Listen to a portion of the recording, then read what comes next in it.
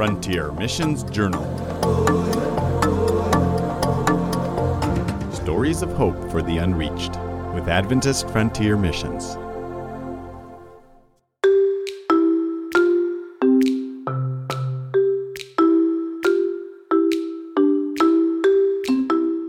Hi, I'm Alicia Worley de Palacios, and my family and I have the privilege of working in Khon Kaen, Thailand, a big city in northeastern Thailand, Isan, which is full of wonderful people, many of whom are finding that God is their Father and falling in love with Jesus.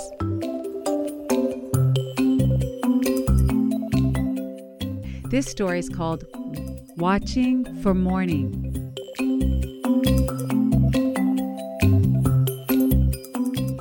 This story is special to me because it happened at the beginning of our time in Thailand. We didn't know how God was going to use us and what His plans were.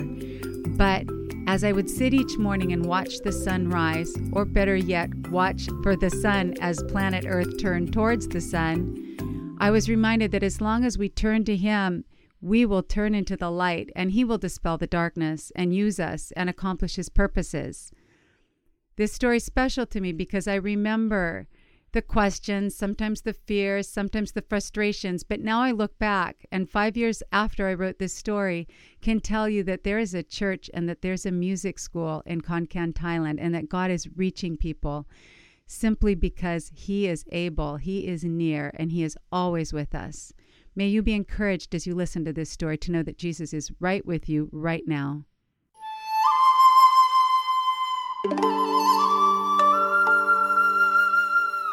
Watching for morning.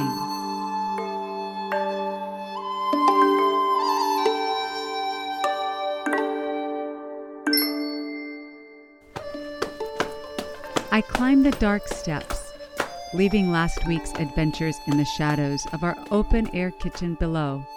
The miracle, the motorcycle wipeout, the messy tasks of learning Thai and teaching English. I settle onto my perch on the hard wood of the balcony floor. A tangled mass of green fills the space in front of our house, and across the dirt road, roofs peek up into the dark eastern sky.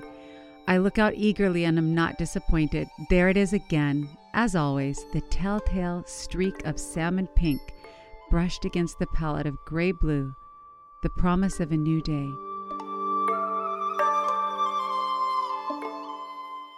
Our little spot on the planet has been turning toward this moment all night long, turning toward the light.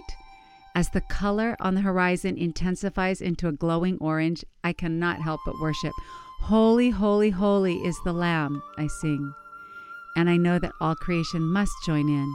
The scene blurs as I imagine what it would mean to have the people beneath the surrounding rooftops worshiping with me, as I imagine Khon Kaen touched by the healing rays of the Sun of Righteousness, aware of His presence as I am right now, and the way I was when I called out for Him last Saturday night.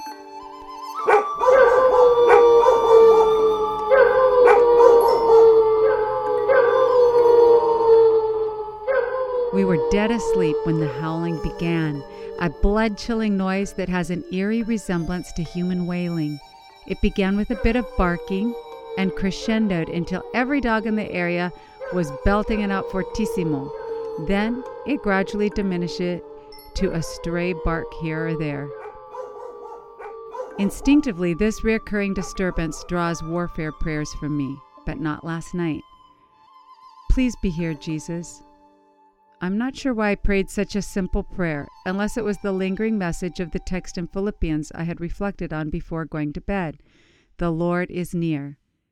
After years of overlooking this sentence, for the many powerful texts surrounding it, I finally caught the significance of it and was deeply moved as I experienced His nearness.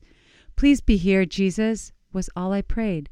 Immediately, there was absolute silence outside, so sudden that I am certain some dogs stopped mid-howl. The quiet continued, and I stared into the darkness, experiencing what it must have felt like to see a stormy sea go suddenly still, and better understanding of the disciples' awe of the power of their Lord's presence. It was the same presence that calmed Dr. O, our Thai teacher, when she was overcome with anxiety before the birth of her son. I had tried everything, she said, and then a Christian friend came and put her arms around me and prayed. Immediately, I felt the peace. As she finished her story, she began to weep. I'm sorry, she said, regaining her composure. I don't usually do this. I don't know what happened. That is wonderful that you could feel God's presence, Ricardo said gently, aware that such a display of emotion is rare here. Dr. O had exposure to Christianity and Christians while studying abroad. In our next lesson, she asked me to pull out the King James Bible from the bottom shelf of her corner bookcase, asking if it was the same Bible we used. After a conversation, I reached to put it back. No, she said, and placed it on her desk. It is a wonderful place to turn to in search of peace and light. Peace and light do come from God. His abiding presence can be with us all day, every day. We must simply spend time with Jesus and the Word.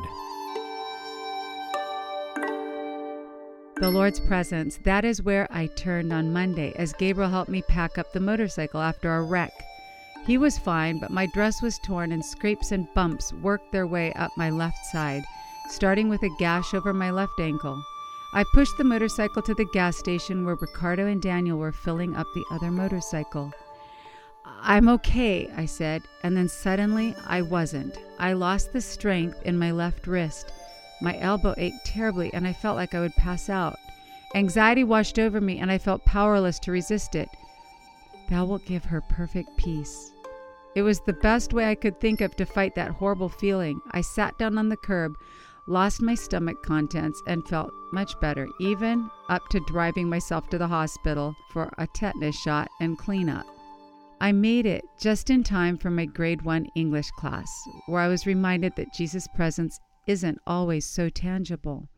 Often, I just choose to believe He's there, stretching my faith to visualize Him seated on the floor with those wiggly children, believing in faith alone that He's there, loving them, working to fulfill His purpose for their lives. It isn't easy to learn a new language, to sit still, to ignore the distractions. I can certainly sympathize with my students. There's nothing romantic about the daily grind of getting one's brain to add another file to the language folder. The power of His presence doesn't always mean immediate results or an easy way out, but it does mean that we are not alone, and that with time, with constant turning to Him, the day will break. I can see the sun now, its brilliant rays reaching over the rooftops to where I'm sitting, shattering the shadows. It speaks to the promise that Jesus will complete the work He's starting here in Thailand, and that nothing can prevent the morning that is fast approaching.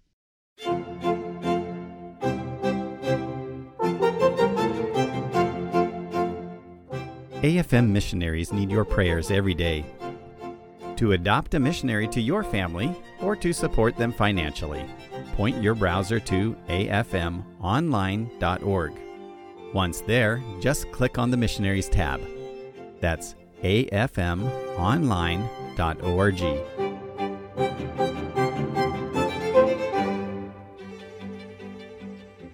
This story is called The Recital. I love this story because it pulls together mini stories from different times that were part of a much bigger story that God has been writing in Khon Kaen, Thailand.